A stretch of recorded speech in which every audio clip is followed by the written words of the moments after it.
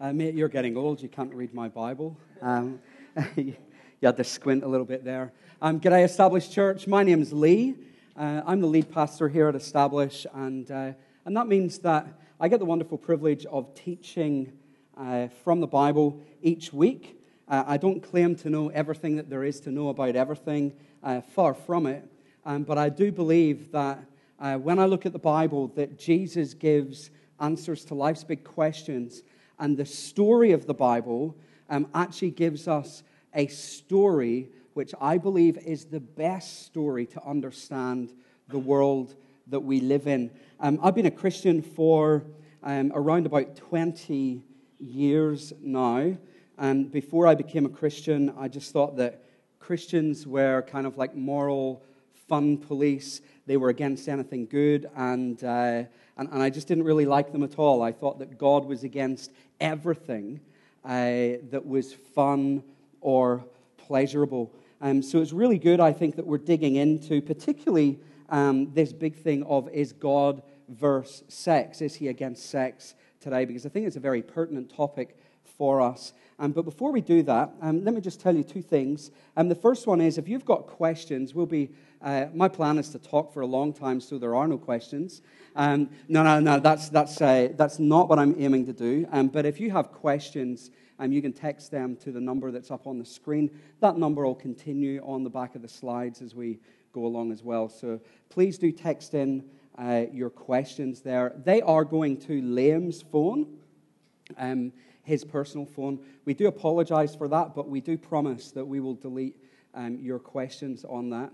If you have a question that you would like to be followed up on, please let us know.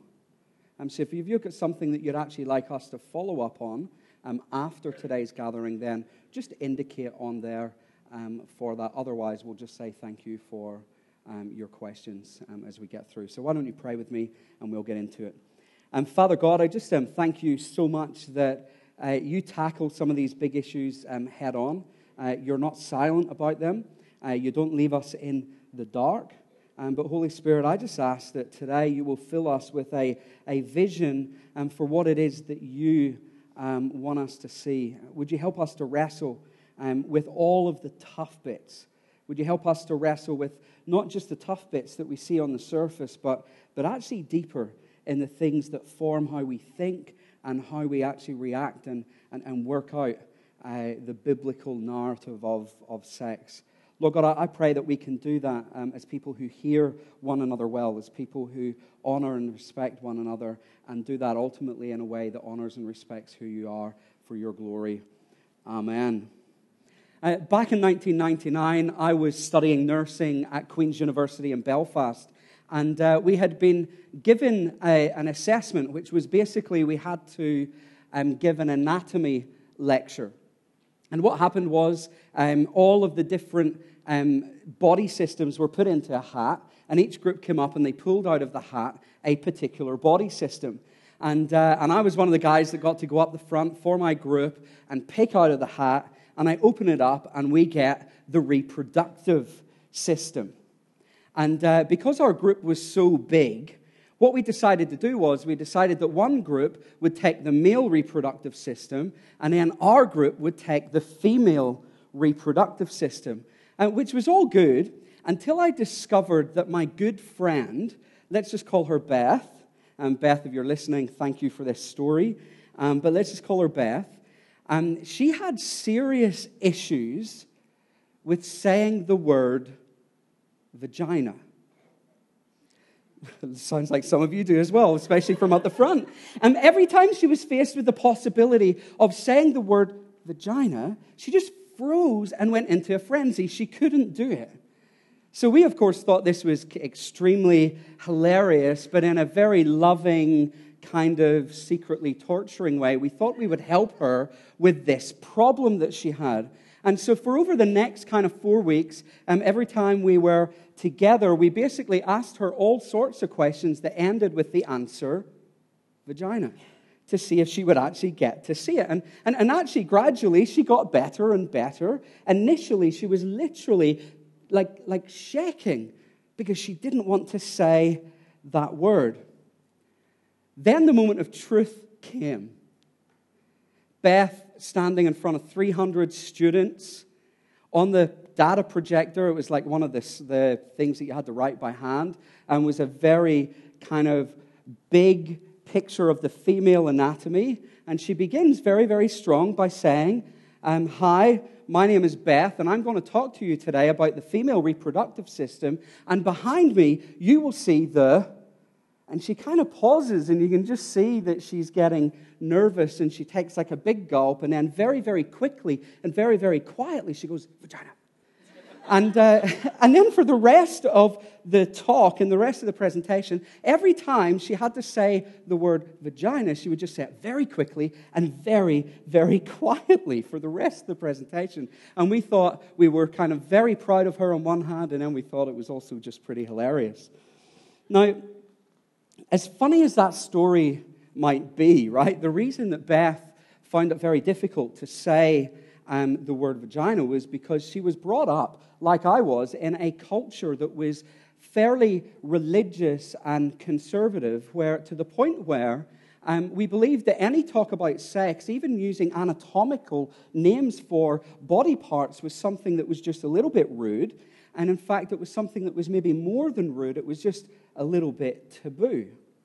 It was something that you just didn't do. And what that did was, and possibly this is your experience, even as you hear me saying that word in church, like of all places, that actually because of that experience that we have, it left many of us asking whether or not God was even for sex in the first place.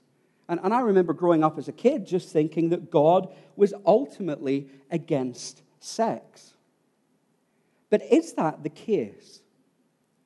Is God really against sex? Well, before we get into it, let me just say two things before we get in. First, I'm not going to cover all bases today. I'm not even going to cover all bases of what the Bible has to say on this issue. I'm hoping to give you a bit of an overview and a bit of an understanding so that you go away and you look into this a little bit more yourself. But the second thing is as well, this question, I know for some of you, will be very charged, will be very heavy. It's not actually just an existential question. It's been a lived-out reality because you've maybe been at the hands of Christians or churches or people using the story of the Bible in very, very negative and even evil ways against you. I'm very, very aware of that, and I'm deeply sorry that that's been your experience. And I believe that where I believe that God's moral vision for sex is a beautiful thing and is a thing that promotes flourishing, some of the things that I might say today will I think, maybe even sound a little bit similar, and you may find that hard. And I just want to say that if that is the case, would you keep on listening? Would you keep on listening? Would you keep on asking questions? And particularly, if it kind of gets you just in the wrong way, please come and speak to me, because that's certainly not my intention. Now, with that aside, is God against sex?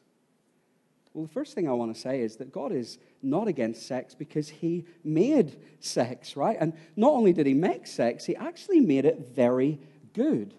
In the Genesis passage that we read before, and as you read kind of the story of the beginning of humanity, what you see is that the things that God makes, he makes very good. And that includes sex. He called it very good. Now, do you get that? Sex is something that God created, and he created it very good. That's pretty remarkable, isn't it?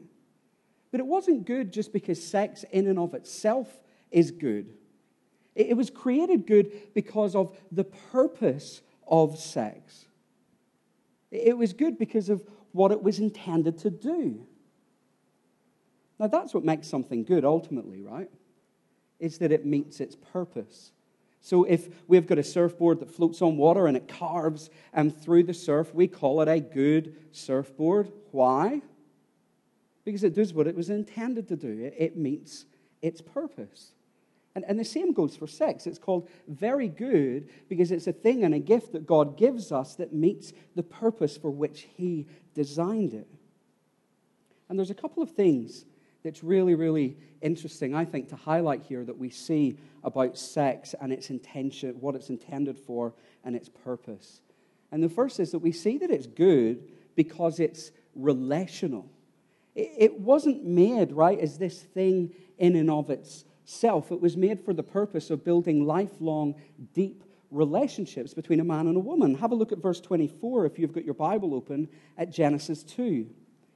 That is why a man leaves his father and mother, this is kind of talking about all the union stuff, and is united with his wife, and they become one flesh. The one flesh bit, we don't have time to kind of really flesh it out, right? But the one flesh bit is the sex bit. And it's talking about way more than just physical sex. It's talking about the emotional and the spiritual and the psychological union that happen when two people have sex. Essentially, sex in the Bible is like the glue that binds people together. And it particularly in the story of the Bible, it binds a man and woman together in marriage. And the whole way throughout the Bible, that's what you see. You see that sex goes together with marriage. And it goes together with marriage for the purpose of making that marriage and that relationship strong. Now, one of the interesting things is about the purpose of sex as well, and the picture that we get here in Genesis is that I think we also see that sex is safe. Not that they need to have safe sex. That's not what I'm saying, but that they kind of feel safe and complete in every way. That they feel safe. Now, I don't know if you noticed it there. Where I'm getting that from is the fact that they were naked and they felt no shame. Now, I want to pause you there for a moment. Just think about that for a second and what that might mean for you if this story is indeed true. Because you see, what it means is that God created sex so that you could enjoy sex in deep, lasting, long, intimate relationship with someone where you feel completely safe and secure. No worrying about what the other person might think about your body. No fear of exploitation. No concerns about your performance. No concerns about whether or not somebody will just pack up and go as soon as gravity starts hitting in. No. The purpose is that sex is safe in every way. It's bound up in this relationship that's safe and long and intimate. But it's not just relational, right? It's actually also pleasurable. Sex is not just for relationship building or even just for procreation that some Christians have maybe said in the past, but it's actually also for pleasure. Now that's pretty cool, right? Because you see, God gave it as a gift to us for pleasure. And sometimes when I hear Christians talking, it feels like God made the torso and the head and the brain and the arms, and then Satan comes along and slaps on the genitals and just there to thwart God's plan of holiness and sanctity and all of that kind of thing. But nothing could be farther from the truth. In fact, there's a bloke named Origen who was a church father who castrated himself, I think, because he believed that. But nothing could be farther from the truth, right? Because you see, if this story is true, then God made us embodied. And because He made us embodied, He made us with all of the bits and all of the physiological makeup that actually means that we enjoy sex. He created our bodies to enjoy sex physically, physiologically, and psychologically to a point where we haven't even worked out yet entirely in science. Do you get that? Now, if you don't fully believe me, turn with me to the book, the Song of Song, which is a whole book of poetry dedicated to sex. Now, if you've grown up in a Christian church and you're a bloke, you've probably kind of turned to this and tried to whisper it to the girl beside you at youth group or something like this. I don't really recommend it. But here's what it says, right? Song of Song, chapter 7, verse 1. Your graceful legs are like jewels, the work of an artist's hands. Your navel is like a rounded goblet that never lacks blended wine.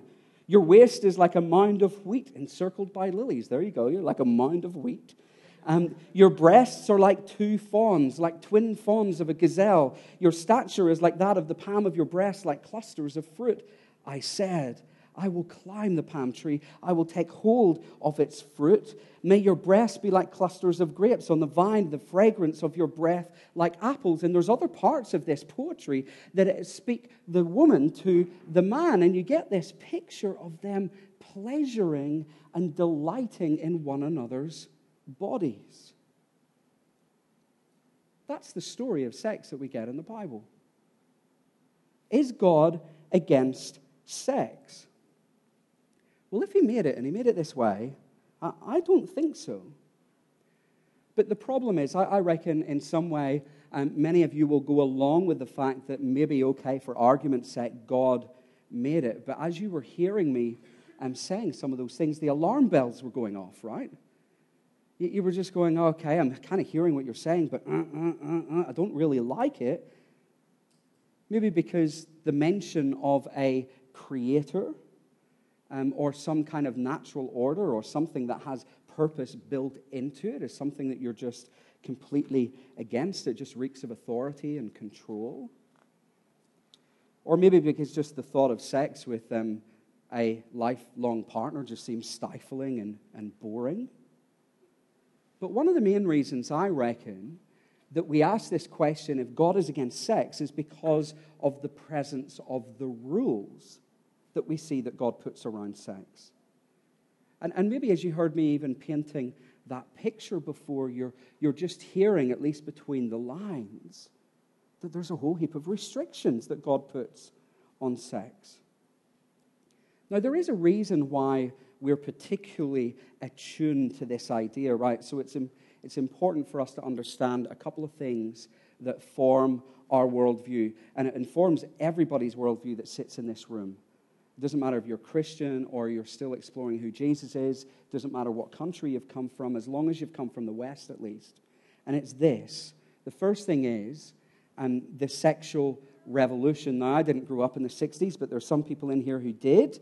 And back in the 60s, a significant thing happened in the West, right? And many people call it the sexual revolution, where basically what we saw was the overturning and the liberalization of long-established social and moral attitudes towards sex. A number of social and cultural things actually played into this, but probably two of the most significant that I think catapulted us into this and very quickly were no-fault divorce and then the production of the pill. And what those two things meant was they actually meant that marriage and sex no longer needed to go together, that childbearing and sex no longer needed to go together, and all of a sudden we had this newfound freedom to have sex. The sexual revolution in a very simple way.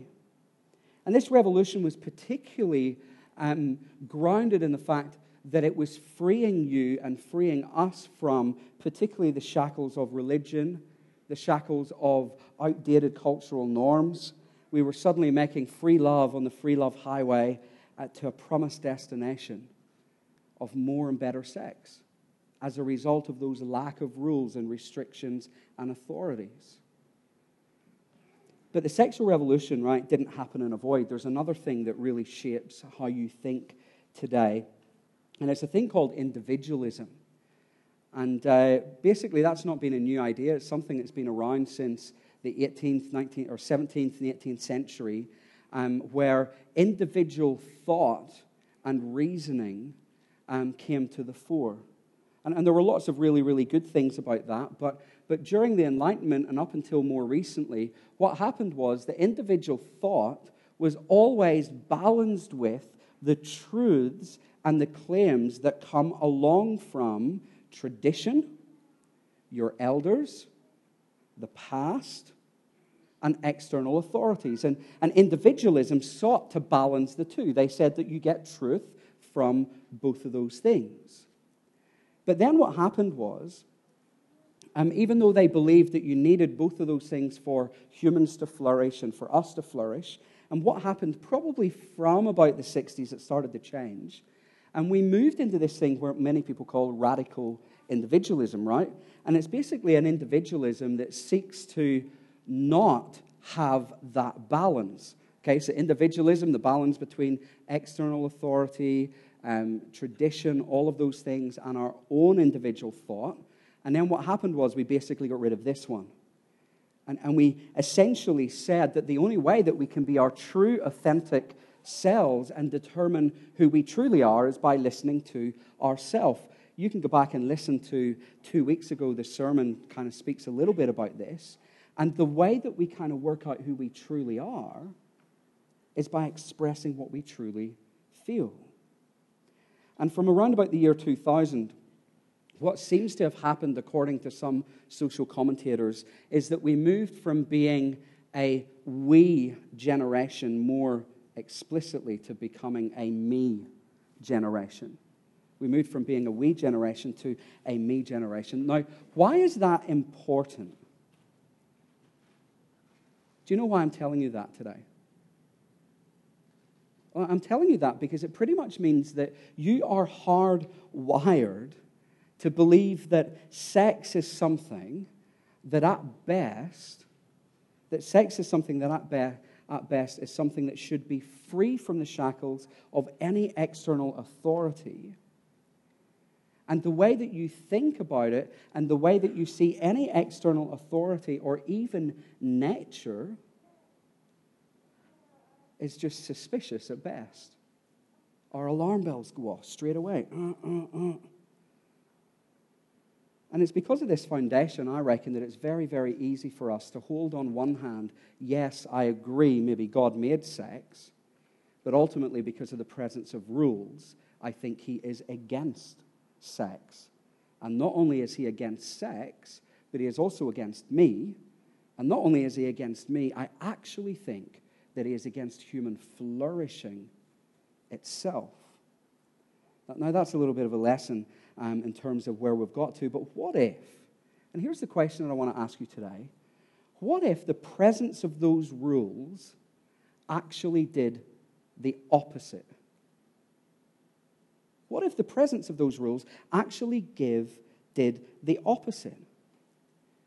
What if the presence of those rules actually meant that God was for sex, and not only was he for sex, but that he was for you? And that's my second point. God is not against sex because he is for you. Now, if you've been established for a while, you may have heard me talking about my grandfather. He was a drum maker in Ireland, and what that meant was he made drums that were about this wide and about 54 inches in diameter, and it had a goat skin on either side. And he was actually a very famous man in our country. He made some of the best drums that people have ever heard. But when you had talked to, my grandfather's dead a long time now, but when you talk to him about his drums, you start to hear a story. And it's a story that is really, really thought through and processed the whole way from the beginning to end. It includes the raising of goats. It includes giving them the right food, the right healthy environment. It includes doing things so that the hide doesn't get ruined. No, sorry, they ultimately get killed. But it includes choosing the right wood, which he got from Canada, of all places, for some parts, and then other wood for other parts of the drum. As he tells the story, he talks about the different nails that he would use for different parts of the drum to ensure that you wouldn't split the wood and you would get the best resonance out of the drum. And he did that because he took pleasure in building drums that sounded really, really good. And he wanted it to be the best drum in Ireland. And he did that. He would spend days sanding the wood, and I would come in to help him, and he would say, sand that bit of wood, and I touch it, and it's smooth as anything, and I go, that doesn't need sanding, and he's like, sand a piece of wood, son, just keep going, and he would just do it over and over and over again, because he was meticulous about this thing that he loved. The skin was dealt with in such a meticulous way, the same process over and over and over again, the right kind of rope, the right angle of the hole so that it could hold the skin together, so that you could get the right tension, so that you could get the right note. And what he was looking for was this beautiful note that when you beat that drum, that you would just hear this beautiful resonating sound in your ears. And it was only then that he put the stamp of approval on and said that it was very good. This was a drum from Jack Wilkinson. And when the person came to pick up the drum, unfortunately for some of them, they didn't just get the drum, right? They ended up having to sit down, have a cup of tea, maybe a whiskey, and hear the whole story about the drum. And in particular, how they might get the best out of that drum. When he gave a new drum to somebody, he told them the story of its purpose. He told them how they might get the best out of that drum and get the best note. And one of the ways that he did that was telling them not to do what not to do with it. It was actually giving them prohibitions around the drum, like not taking the drum out in the rain. Now, let me ask you a question. Is Jack against the drum? No. Is he against the drummer? No, hopefully you see where I'm going with this. He's not, is he? He didn't do that to inhibit or restrict his pleasure or his fun with the drum. He actually did it so that he would get the most out of this good thing that he had made for them. So that they would get that sweet, sweet note. Now, they might have got it if they took it out in the rain, for sure. They might have got it a little bit, at best. But at worst, they might have broken it altogether. You see, the presence of rules ensured that the drummer got the best note and enjoyment from the drum. And I want to suggest to you today that it's similar when we think about God and sex. He made it, and it's been given his stamp of approval in Genesis, and he sits down. If you read it through and read through the story of the Bible, it's like he's sitting you down in the living room, and he's telling you about its purpose. And he wants you to get what's best out of it. And because he wants you to get what's best from that, he gives you some rules. How you might get the best note out of this wonderful gift. That's an awesome thing, isn't it? Now, the sexual revolution does promise us a similar thing. It does promise that we will get, if we have the absence of rules and if we have freedom to be able to express ourselves in whatever way we want, it does promise us that we will hit that sweet note. That we will hit our happily ever after, that we will achieve what it is that humans have been looking for all along. But does it deliver on its promises? Does it deliver? Now, in his book, A Better Story, which I'll put the links up on our Facebook page tomorrow, Glyn Harrison basically asks that question, right? He asks, look, have we got the happily ever after of the sexual revolution? And if it's delivered kind of more and better sex, which is what it promised, and a deeper sense of self and a deeper sense of relationships.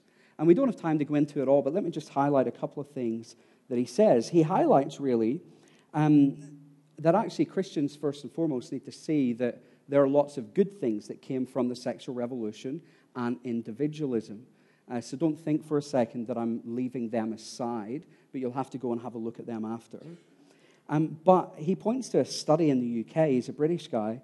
He points to a study in the UK which I think shows at the very least that the jury's still out there, right? So there's this guy called David Spiegelhalter at Oxford University who carried out a study recently where he suggested that people are actually having less sex now, and where they don't know why that is the case. Some of the things that they're pointing to is that for men at least, they're far more likely to just want to sit in front of a computer, removing them from deep relationships. And a lot of those statistics kind of line up with our statistics around the multi-billion-dollar thing called pornography. Contrary to all of the media claims that we have, that people are having more and better sex and younger sex and more outrageous sex, which there is truth in that, he points to another survey that was done in Britain where they simply titled, one newspaper took it and they said, look, Britain has lost its sexual swagger. And the reason why it said that was that basically between 2008 and 2014, they reckoned that most average people in the UK went from having sex 7 times a month to having sex 4 times a month, just slightly over once a week. And it caused them to ask questions. Now, this doesn't prove or debunk anything, but I think it at least kind of points us to the fact that we have to ask deeper questions if our worldview really is delivering. And then he goes on to highlight that we're experiencing more anxiety around the appearance of our bodies than we ever have before, that we're worried about the performance of sex, and because of that, men are actually getting more and more anxious about things like the size of their penis and all of that kind of stuff, and it's actually causing lots and lots of issues in our society. Now, let's not extrapolate too much on this, but I think when we look underneath the surface, that it might force us to ask some more questions. But also, too, right, some of the good things that I think undergirded the sexual revolution are things like we really valued things like compassion and fairness and oppression, particularly of individuals and people, and there were lots and lots of really good things that come out from that. And things that I think are great things for our society. But I'm not sure that it really delivers on its promise of hitting those entirely, right? Why? Well, we've got more sex trafficking now than we ever had. We know that people are still crushed by other people's freedoms around sex. We know that things like rape haven't gone away. We know that our children are being over-pornified, and the list does go on if you look underneath. Now, this is what Harrison concludes from all of this, and it will come up on the screen.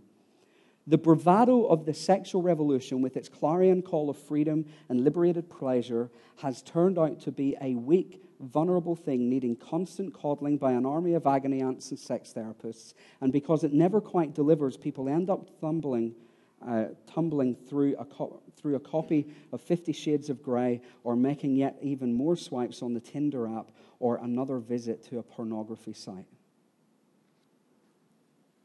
But we don't need studies or Harrison to tell us this, do we? I think this is our experience. This has been my experience. And I think it at least leads us to ask the question, does the absence of rules, and particularly rules around sex, lead to more pleasure and the flourishing of humans?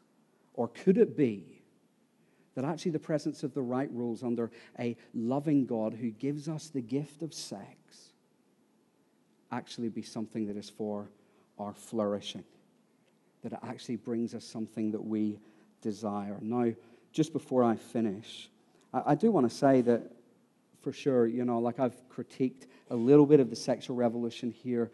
Christians actually need to take the plank out of their own eye as well. And we've done terribly bad at this. Terribly bad. We've been hypocrites in our own lives, and even as churches and institutions and whatever, we've done some very, very shameful and evil things. We haven't been good ambassadors of Jesus in showing compassion to people that we disagree with. And we need to say sorry for that. We need to recognize that. And we need to work out ways that we don't just use sex as a battle axe in this culture war that we're caught up in. Because it's not going to do anybody any good. And all of those things are true, but can I just say that they are just part of the story? The media and our culture and our worldview will make you believe that this is the entire story, but it is not. It hasn't been the entire story the whole way throughout history, and it's not the entire story now. Is God against sex? No, he's not against sex. He's not against sex because he made it. He made it with a particular purpose in mind. He made it so that we could build long-lasting relationships. He made it so that we can have pleasure. He made it in created bodies where we would have security and safety. And he's not against sex because he is actually for us. And I believe that the presence of the rules that we see in the Bible far from showing us that he is against sex, actually shows us that he is for it. Now, I'm going to pray, and then we're going to have a bit of music. And during music time, I'm just going to take a bit of a breather, and then we'll come back up in a few minutes, and we'll do a bit of a Q&A. So text your questions in. Keep on doing that. But I'm going to just pray for us quickly. Father God, I thank you that we get opportunities like this to talk about big things. Lord God, would you help us now to be able to ask deep questions of ourselves and our own presuppositions and beliefs?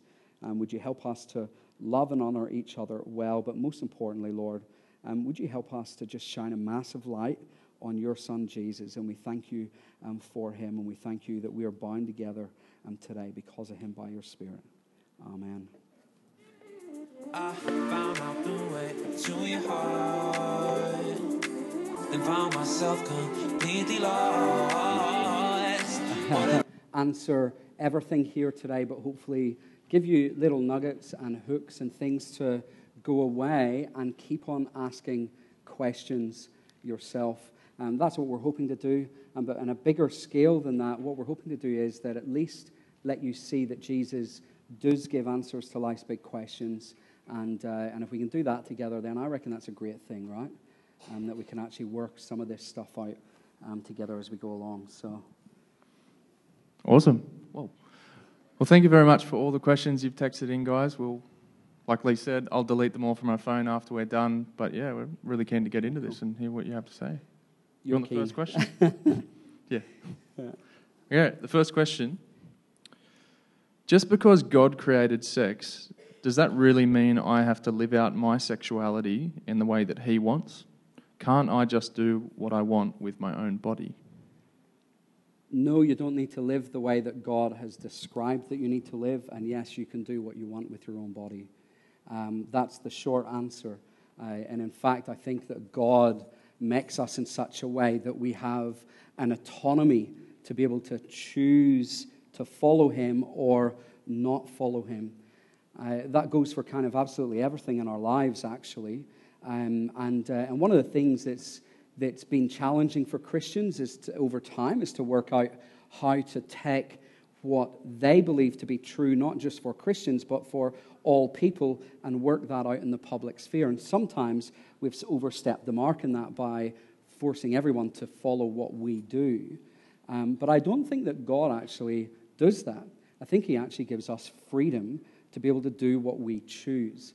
But the kicker is this. If there is a God who made us, and he is a God who made sex, and he wants us to get the best out of it, then why wouldn't we wrestle with what it might look like to follow him and to follow his plan? And if you want to engage with that a little bit more, the last two sermons are actually connected with this one. The one on science and the one on freedom. They're connected because what I try to do in those sermons is point to the possibility of a creator God. And if there is a creator God, that kind of changes everything. You also need to engage with what the alternative is and what that looks like and whether or not it really answers what you're looking for in one sense, I think. So short answer is you can do whatever you want, kind of, because you're always bound up in community and whatever else. God gives you an autonomy to be able to choose him or not choose him. But I think choosing him and choosing to live his way is actually the best way for human flourishing, even though it's hard, even though there's some pretty tough things in that. And the only way that we can do that is through Jesus and trusting in him and getting to know him. So, awesome. Second question. What should a person do now if in the past they have given into sexual desires outside of marriage? What should they do now? Yeah, that sounds like I asked that question, maybe. I actually just want to be... My mother-in-law's laughing. But I do want to be really transparent, and I think part of what we need to do as Christians is be transparent, that is my story. And I needed to work out the answer to that question because I actually believed the alternative story and kept on going down that route, and it didn't seem to deliver for me. I became a Christian. I still wrestled with it. And it wasn't just before I became a Christian. It was even after I became a Christian. And I had to keep on asking it. And even now, as a married guy, married for 13 years with a wife that I love, it's still, because Jesus talks about all of this stuff as being like even the things in the heart, not just the things that you actually do. So I'm still wrestling with this to some degree in terms of how my selfishness comes out in regards to attitudes towards sex and all of that kind of stuff. So I hope that you're asking this question, even if you weren't the person who asked it. What do you do? And here's one of the things that I find a remarkable passage in 1 Corinthians. Paul, one of the apostles of Jesus, he's writing to this church who they're just going sex wild, right? Like they're sleeping with their mother-in-laws, they're sleeping with all sorts of people, and they're just they're living what was probably the normal culture of the day. And here's what Paul says to them, right? I'll just pick it up from verse 10. He says, "Do not be deceived. Neither the sexually immoral, nor idolaters, nor adulterers, nor men who have sex with men, nor thieves, nor the greedy, nor drunkards, nor slanderers, nor swindlers will inherit the kingdom of God. And that is what some of you were. But you were washed, you were sanctified, you were justified in the name of the Lord Jesus Christ and by the Spirit of our God." Now, what's he saying there? He's saying, look, there are all of these things that you have done, not limited to sex, that are outside of God's plan for you. And that's what the Bible kind of categorizes those things as sin. And those things that you have done, they are not good things. You don't get the best out of life from doing them, and you certainly don't get the best out of the relationship with God from that either. But, he says that's what some of you were. And what he's saying here to the people who are following Jesus in the Corinthian church is that there's something that has changed now in terms of their identity and who they are. And it means that they are people who have been saved by Jesus. And if they've been saved by Jesus and if they've been forgiven by him, that's something that stands for the whole time. And we need to stand in the light of that. Now, when you get to something like 1 John 1:9, we see that part of that looks like that we acknowledge that we've got sin. We don't deny it, but then that we actually come and ask for forgiveness. So it says if we confess our sin, he is faithful and just to forgive our sin, and he will do it. And he will forgive you, and you can be forgiven, and you can be rid of the guilt and the shame of that, even though you still may need to live with the consequences of it.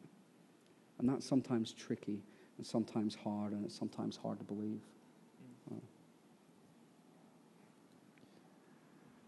On the back of that,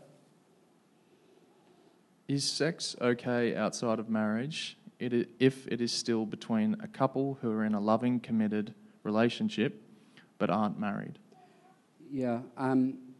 So I'll tell you just kind of fairly simply. I'll keep this one short. Basically, the Bible says that anything other than sex inside of marriage between a man and a woman is something that is outside of God's plan for sex and outside of his plan for us. And the most basic reading of the Bible will show you that. And it's very important for us as Christians not to just skim over that. It's not just talking about one particular sex, it's talking about all sex. And again, I think I would just say you have to ask, are those rules there for our flourishing or for the restriction of our freedom? You need to work that out. Now, one of the reasons why I think that is when you go to Matthew 19, something like that, Matthew 19:4. Jesus actually refers back, he's challenged on marriage, and he actually refers back to this Genesis passage that we were talking about, which doesn't use the word marriage, right? It talks about a relationship, and it's really easy to just see that maybe this is a loving relationship between two people.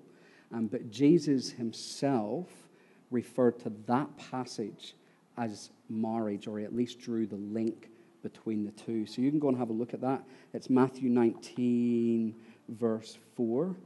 And I think if that's what Jesus is saying, then I think certainly for me as a follower of Jesus, I want to take that up first. I'm not saying that that's easy. I'm actually not even saying that I've done that myself in the past.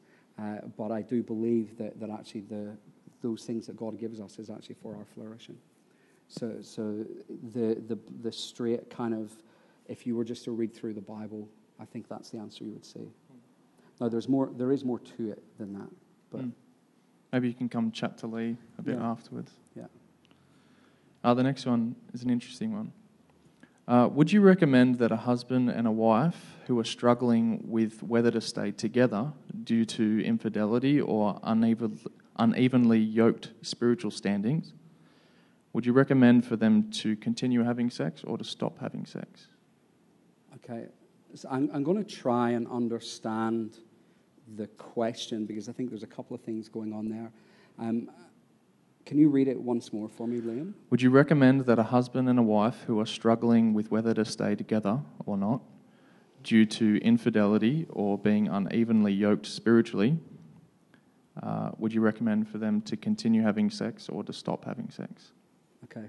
I'm going to assume that this is maybe a live issue for some of you, so I'd love it if you felt comfortable to come and chat to me afterwards because we can't deal with all of this now, but it sounds like what you're saying is that there's a relationship, a married relationship, where possibly one person is a Christian and the other one is not. That phrase, unequally yoked, I think that's what it's pointing to. And there's been an infidelity in that relationship. And the question is, should you stay together and should you keep on having sex? That's the way at least I'm going to take that question. Paul, the apostle, in 1 Corinthians 7, I think, certainly when he's dealing with relationships between a marriage relationship between a person who's a Christian and a person who is not a Christian, he seems to suggest that on the blanket, forget about the other bit for a second, that on the blanket that it is good for them to stay together in that arrangement. So that doesn't then include the introduction of an infidelity there. I think that must just be a hugely difficult thing to deal with. I think I don't know what to say in terms of should you continue having sex, because I feel like the most important thing is working out the non-sex part of your relationship and the break of trust that has happened there and working out your continuing to be together. And Paul, interestingly, seems to have a category which he calls separation for the purposes of getting back together again. And I think there's one avenue is that if you guys can't work that out and you've got stuff that's going on, that there is a way of being able to separate so that you can let waters kind of just chill out a little bit so that you can actually deal with the issue and get back to working out how you bring around the resolution. I've seen people, Christians, who have had infidelity in their marriages, and because of Jesus, they have come out the other side of that and have got wonderful, beautifully strong marriages because they practice forgiveness and they practice working out how to deal with that very, very deeply. But I'm not suggesting that that is easy. And just because you can forgive doesn't mean that you necessarily trust straight away. I think it's just a hugely complex issue in that regard. But I do think that Paul at least gives us some way of working it out. Can I just say one thing? Because I don't know the context. If some of the things that's happening in and around this issue for you is that there is abuse or power plays or anything like that then going on, I am not saying that you need to stay there and in that context. So please do not hear me saying that. If that is some of the things that's happening, then you need to get help. You need to speak to someone and you need to actually remove yourself from that context. Now, I'm probably reading too much into that, but I do want to be very, very conscious of the fact that sometimes that is our context. So there are some things to say, and I do think that there is hope in Jesus to be able to work through it, but I do think that it's pretty tough. Please come and chat to me if you feel comfortable in doing that. That's good. 2 more questions. For those who are married, how do we get the best out of our sex life? Do it. Do it. Look, this is a great question, isn't it? We all come with baggage to our marriages. Catherine and I have been married for 13 years. We do marriage enrichment at least once a year. Every year, apart from probably 2 years, we've talked about sex, right? And we talk about sex a lot because it's something that you don't just kind of hit the ground and it just get into the groove. And even if you do hit the ground and get into the groove, at some point that'll change, or kids will come along and it will completely ruin your whole picture, right? So, it's never. We think that it should just happen, that you should just walk in through the door and your wife's there in a fancy dress, ready to kind of pounce on you, and it's not true. It's not true. It's something that you have to work really, really hard at. But if you're committed at building a lifelong relationship with one another, then you'll take the advice of Paul, which is basically, he says, look, do not have periods that's that long where you don't have sex, right? And there's a period where you kind of decide to not have sex because you're praying and whatever else. That he's basically saying, look, you should have sex and have lots of it because it binds you together as a husband and wife. You should just not be doing it in forcing or emotionally manipulating one another. So you have to constantly talk about desires because there's always desire mismatch. You have to constantly talk about what works and what doesn't work. Let me give you one book. It's called The Best Sex for Life by Patricia Wirakun. And in there, she's actually got a 3-week program that you can caress and do whatever else with your wife and your husband and whatever, so that you can work out how to get the best out of sex. And so that you can work out how sex isn't just for orgasm, but actually for so much more than that, and how you can get the best sex for life. So read that book. It's called The Best Sex for Life. I'm going to read it as well when I go home. And jump on the Facebook page for Establish. Someone put up, it was me, I shouldn't say someone. Yeah. I put up a Desiring God article which is talking about 3 misunderstandings about sex, and then 3 powerful, intuitive ways that we've understood what God has said to us about sex and how we can do it for the other person and serve the other person. Someone once said to me, outserve your partner in sex. Yeah. Give us the last one, Liam. Final question. Can we still have a full life in Jesus even if our sexual desires are never satisfied? Oh, that's not the one that I thought you were going to ask me at the end. Yes, you can, is the short answer. Look, there are bigger philosophical categories that come into play here. One of them is what is it that makes a person, and what is essential to our humanity. And I've said that God makes us with the anatomy and all the physiology for sex, so therefore you would assume that then to be fully human is to fully kind of realize that. But if we're going to get a good, healthy Christian picture, at least, of what it means to be human, we need to look at the person of Jesus. And when we look at the person of Jesus, he was single and he didn't have sex. And I don't think we would say that he was less human or less fulfilled. Now, we're not Jesus, so it's way harder than that for us. But I was reading, so there's this book, it's called A Better Story, God, Sex, and Human Flourishing. And here's what he said. I actually did highlight this before because I thought it's something to think about. I'm still thinking through it myself, right? And basically what he's saying is, look, because sex and our sexuality is not the final destination, which is what our culture believes, it's a sign. And it's a sign that points to something far greater. It's a sign that points to a far greater relationship with a loving God who will always be faithful with us. And because of that, it's something then that speaks about the glory of God.